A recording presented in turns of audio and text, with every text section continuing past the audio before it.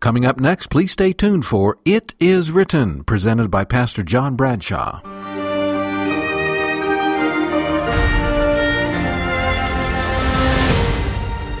This is It Is Written. I'm John Bradshaw. Thanks for joining me. What would it be like to live with danger on your doorstep?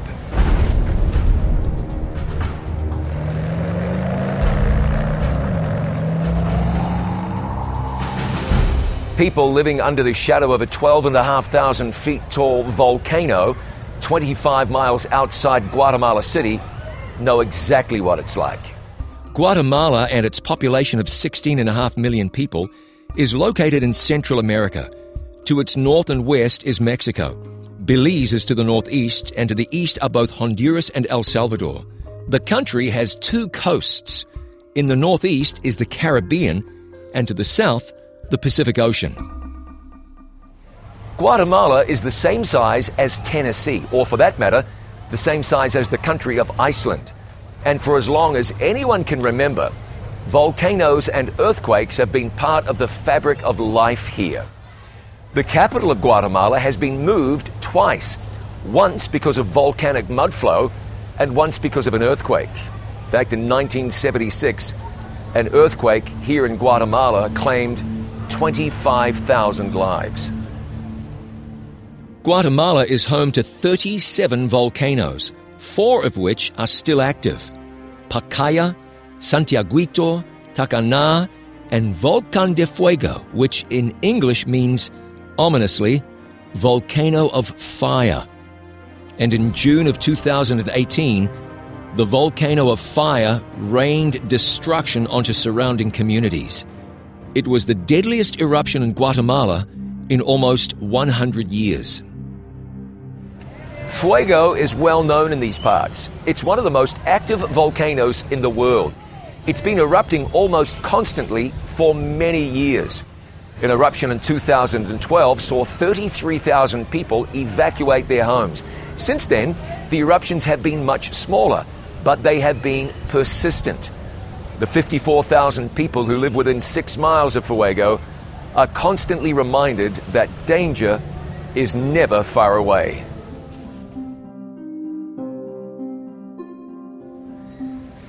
It was about the middle of the day on June the 3rd, 2018, that Fuego erupted violently and continued to do so for about the next week or so. A column of ash rose up above the mountain, stretching 9 miles high into the sky. And rocks, many of them enormous, rained down over a wide area. Volcanic ash closed Guatemala City's main airport. But it was the pyroclastic flows that did so much damage. That's hot, poisonous volcanic gas mixed with volcanic matter. They can move quickly, easily 50 miles an hour, sometimes much faster. And when they come down a mountainside toward a settlement of people, unless you move really quickly, essentially, you don't have a chance. As rescue workers tried to reach people the next day, they were interrupted by fresh flows of mud, gas, and ash. And because the pyroclastic flows are really hot, most of the bodies recovered were unrecognizable. Ash that fell to the ground was said to be between 400 and 700 degrees Celsius, between 750 and 1,300 degrees Fahrenheit. When Fuego erupted, destruction engulfed community after community. It seemed as though it happened in the blink of an eye. It was like a nightmare, except this was all too real. People lost their homes, completely swept away. They lost their crops, gone. They lost their possessions. And many people lost their entire family. And so today, thousands of people mourn those losses, and they're adjusting to a new way of life, without the past, without their possessions, without their homes. Yes, in many cases, without their families. In a moment, I'm going to introduce you to somebody who survived Fuego. She lost all of her possessions, but she considers herself especially blessed because she and her family made it out in one piece. They've lived to tell the story. But Rosa's neighbors did not. Many of them perished. For one reason. I'll tell you why in just a moment.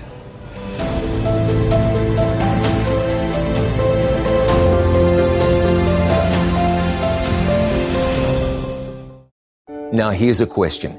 Can God be trusted? Either you've asked that question yourself or you know somebody who has, and I've got an answer for you.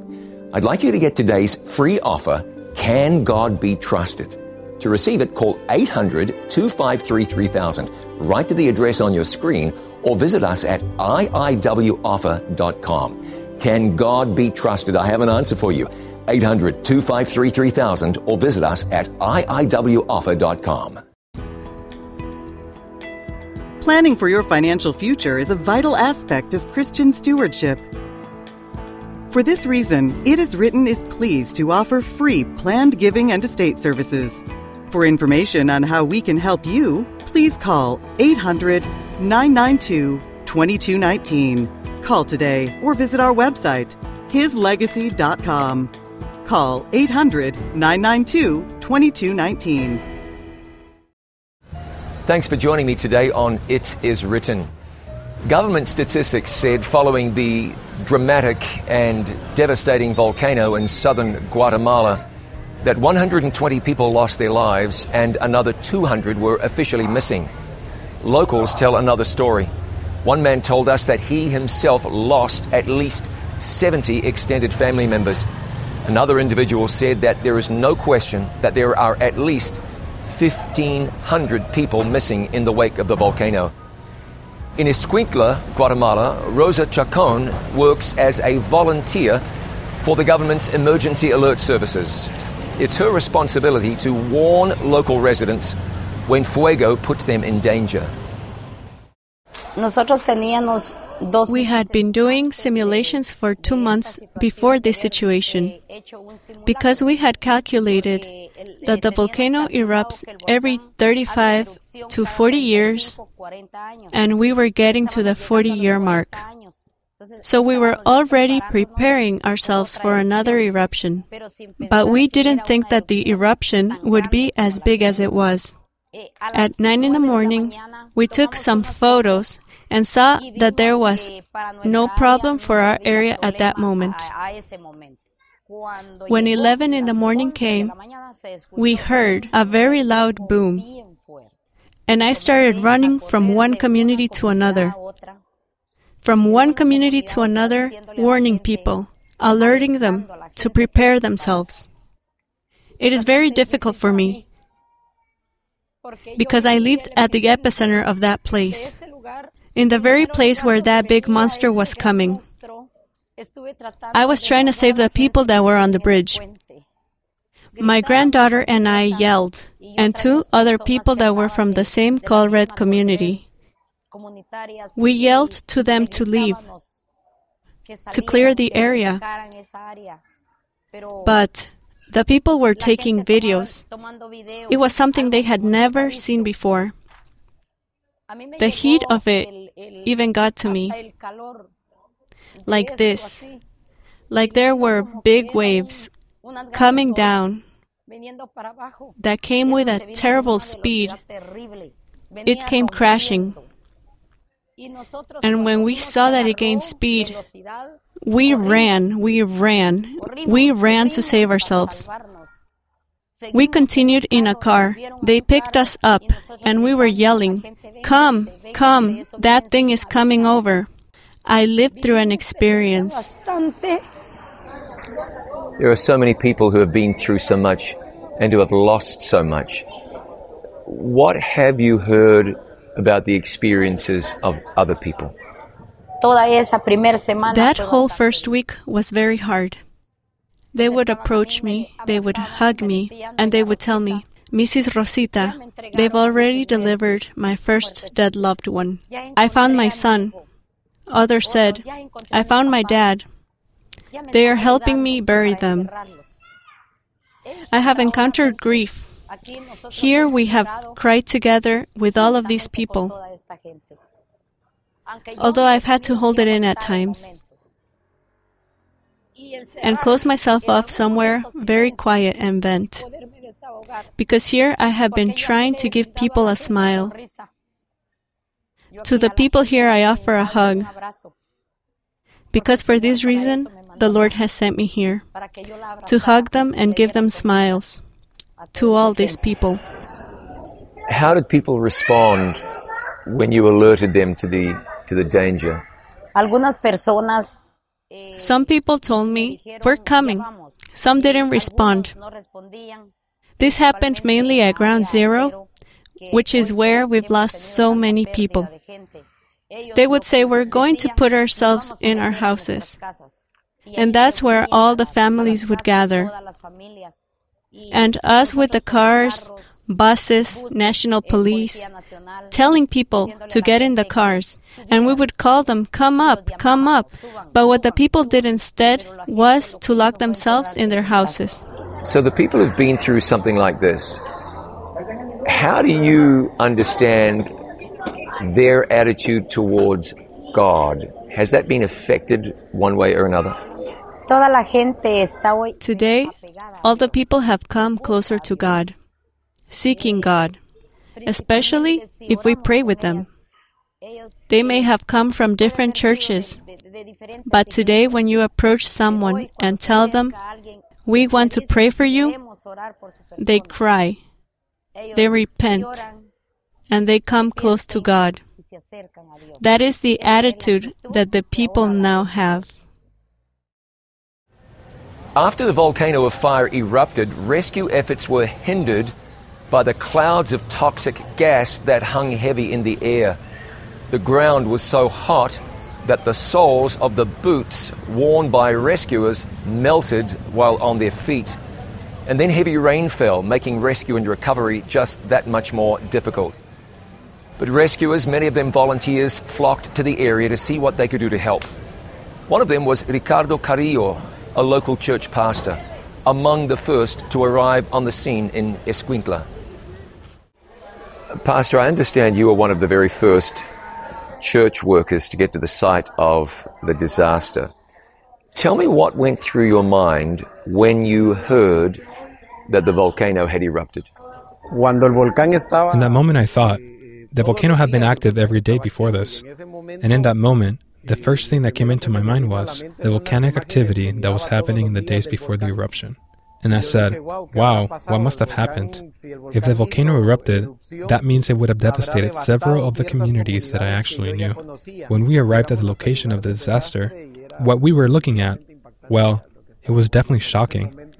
In that moment, in my mind, I said to myself, how many people must have been killed? When you made it to the volcano area, to that area that was affected, what did you see? What did you experience when you got there?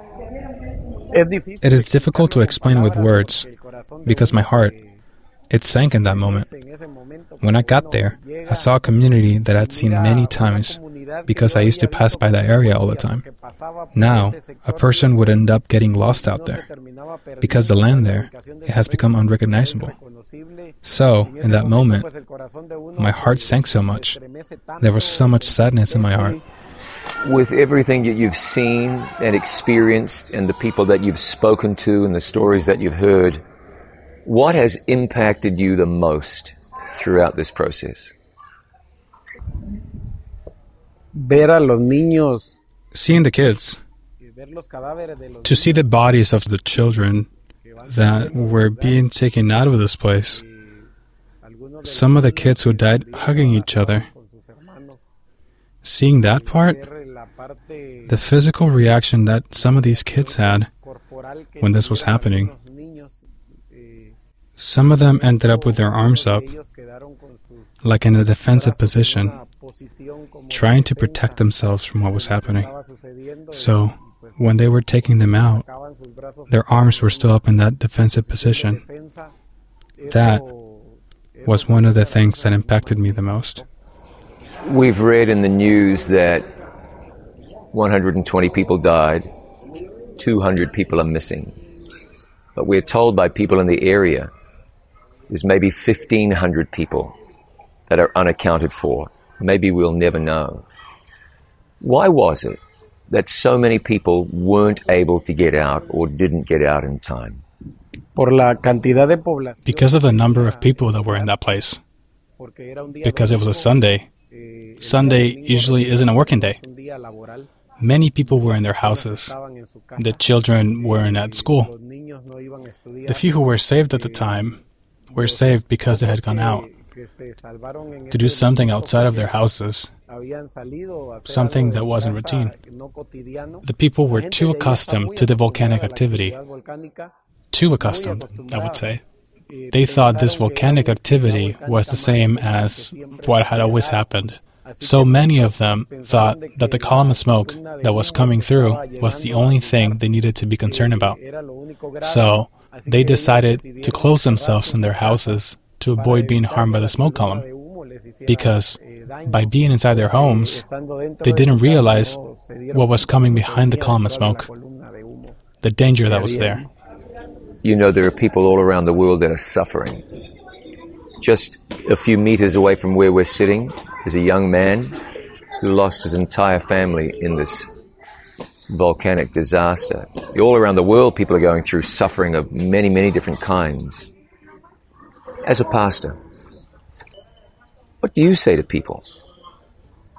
I would tell them what Paul said. You have the right to feel sad, but not like those who don't have hope. We, as Christians, and as the people who believe in Jesus and understand that Jesus will come again, have the right to be saddened, but in a different way because there is hope. And as long as we have hope, our sadness is different. Because we know that the hope sustains us with a certain positivity, that we'll be able to see our loved ones again when Jesus Christ comes on high. I'll be back with more in just a moment.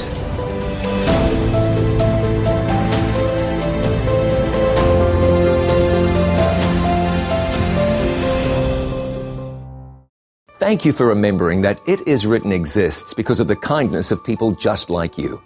To support this international life-changing ministry, please call us now at 800-253-3000. You can send your tax-deductible gift to the address on your screen, or you can visit us online at itiswritten.com. Thank you for your prayers and for your financial support. Our number again is 800-253-3000, or you can visit us online at itiswritten.com. My mom woke up at 11:45 and she smelled smoke. About maybe 1:30 in the morning, my wife got a phone call, and I could hear the voice on the other end of the line, and she was basically screaming, "There's a fire, it's massive, it's headed your way. You need to get out and get out now." After I hear fire, I hear in the background, "The fire is 2 to 4 blocks away from your house." And I panicked. We started praying. Our prayers didn't last long. They were desperate. They were rushed. There was a need. It was urgent. It was very, very urgent. I said, "Please save my children." Where was God when the fires burned? Where was God as people suffered? Where was God while people were dying? Where was God in the midst of the devastation?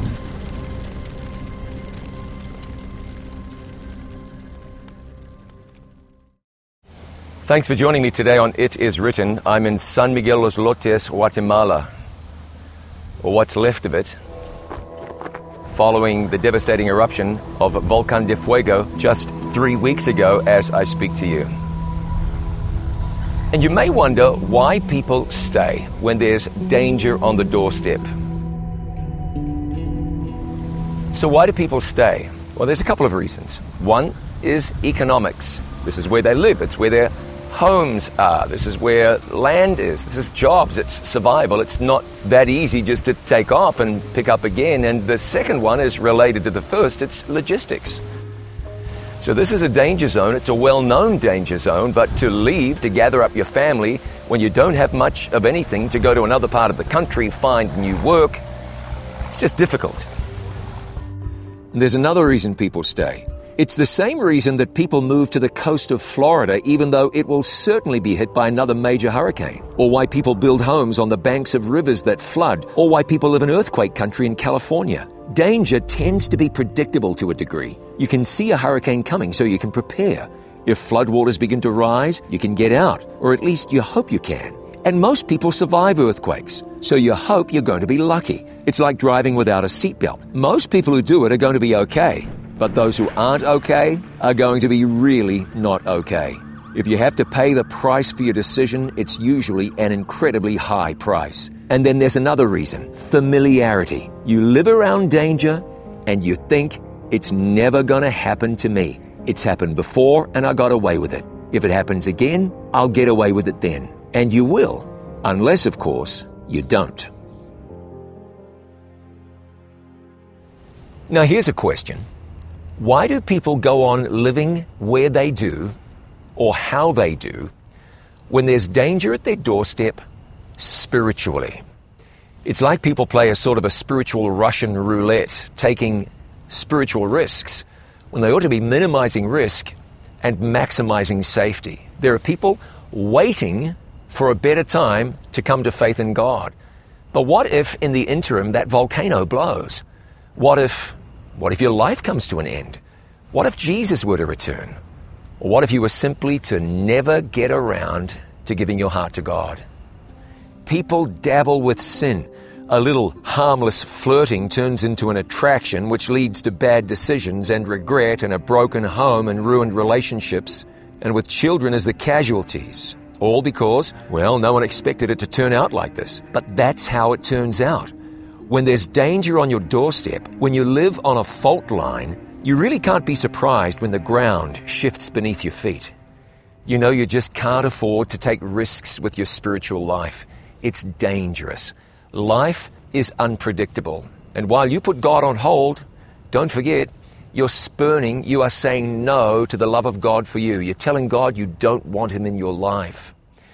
But here's what happens. You wait, I'll pray another day. You wait, I'll read my Bible another day.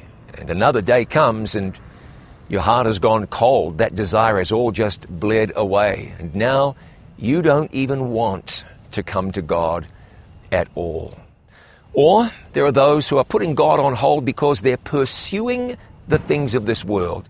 They're saying in their hearts, you know, it's okay. I know Jesus said it's easier for a camel to get through the eye of a needle than for a rich man to enter into heaven, but it's going to be okay for me. I'll be fine. I can pursue that exclusive home I don't need, that expensive car I can't afford. You hang in there doing that, and one day you become living proof that what Paul told Timothy is true. The love of money is the root of all kinds of evil. We just can't afford to wait. We can't afford to put anything in front of God. God calls us to come to Him now. To do anything other than to do that, well, that's like living on the side of a volcano and failing to take action when the warnings come. The reason Lot got himself into so much trouble in Sodom and Gomorrah is that he made a very risky spiritual decision. Thinking he'd be okay, he chose to live near those very wicked cities. The Bible says in Genesis 13 and verse 12, Abram dwelled in the land of Canaan, and Lot dwelled in the cities of the plain, and pitched his tent toward Sodom. Yes, it's true, Lot made it out of Sodom alive, but his wife didn't, his sons-in-law didn't, and while his daughters came out of Sodom, it's pretty obvious that the spirit of Sodom didn't come out of them. James 4:7 says, Submit yourselves therefore to God. Resist the devil, and he will flee from you. Resist is what James wrote. In other words, make some good decisions.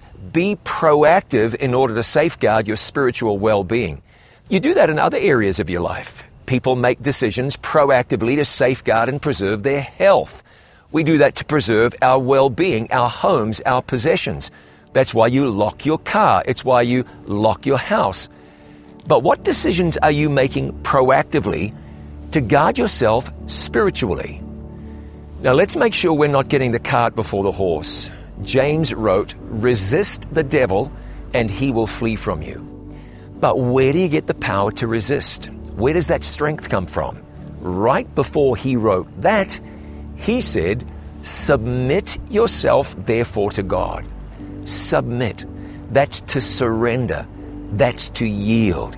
And when you submit yourself to God, God moves into your life and He occupies your whole heart. Angels become your attendants, your helpers, and the Holy Spirit provides the power that you need to keep from evil and to remain in the will and in the heart of God. 1 John 5 and verse 12 says, he or she that hath the Son of God hath life. That's where the strength is, when you have Jesus. How do you have Jesus? You surrender, you yield, you offer your heart to Him, and He takes it and He makes it yours. Surrender. Have you surrendered? If you haven't, can you do it now? I know you can. God calls you to submit your life to Him. He takes your life in His hands, and He makes your old life new. And that's when you're really living, walking with Jesus, looking forward to an eternal future. Now here's a question. Can God be trusted? Either you've asked that question yourself or you know somebody who has, and I've got an answer for you. I'd like you to get today's free offer, Can God Be Trusted? To receive it, call 800-253-3000. Write to the address on your screen or visit us at iiwoffer.com. Can God be trusted? I have an answer for you. 800-253-3000 or visit us at iiwoffer.com. Friend, whatever you're doing right now, I'd like you to pause and pray with me. And if you've not done so, take the opportunity to surrender your life to Jesus. Let's pray. Our Father in heaven, we live in the midst of great spiritual danger, but we thank you today there is spiritual safety in Jesus. We thank you that when this world had gone astray, Jesus came to this earth and died for lost men and women and now offers all of us the gift of eternal life. Friend, have you accepted that gift? We live with danger on our doorstep, but you can find safety in Jesus. Have you offered your heart to Him? If you haven't, do it now. Lord, take that heart. Friend, reach out to Jesus by faith. Lord, take that heart. Friend, offer Jesus your heart. Tell Him it's yours. Have it. Give me a new life. Lord, take that heart. And we thank you today for safety in Jesus, security in Jesus, certainty in Jesus. When the world is moving around us and the sands are shifting under our feet, we thank you for safety, for security, and for salvation in Christ. Have you claimed it, friend? He gives it to you if you accept it. Have you accepted it? Lord, we accept it. And we thank you for it. And we pray in Jesus' name. Amen. Thanks so much for joining me. I'm looking forward to seeing you again next time. Until then, remember, it is written, man shall not live by bread alone, but by every word that proceeds from the mouth of God.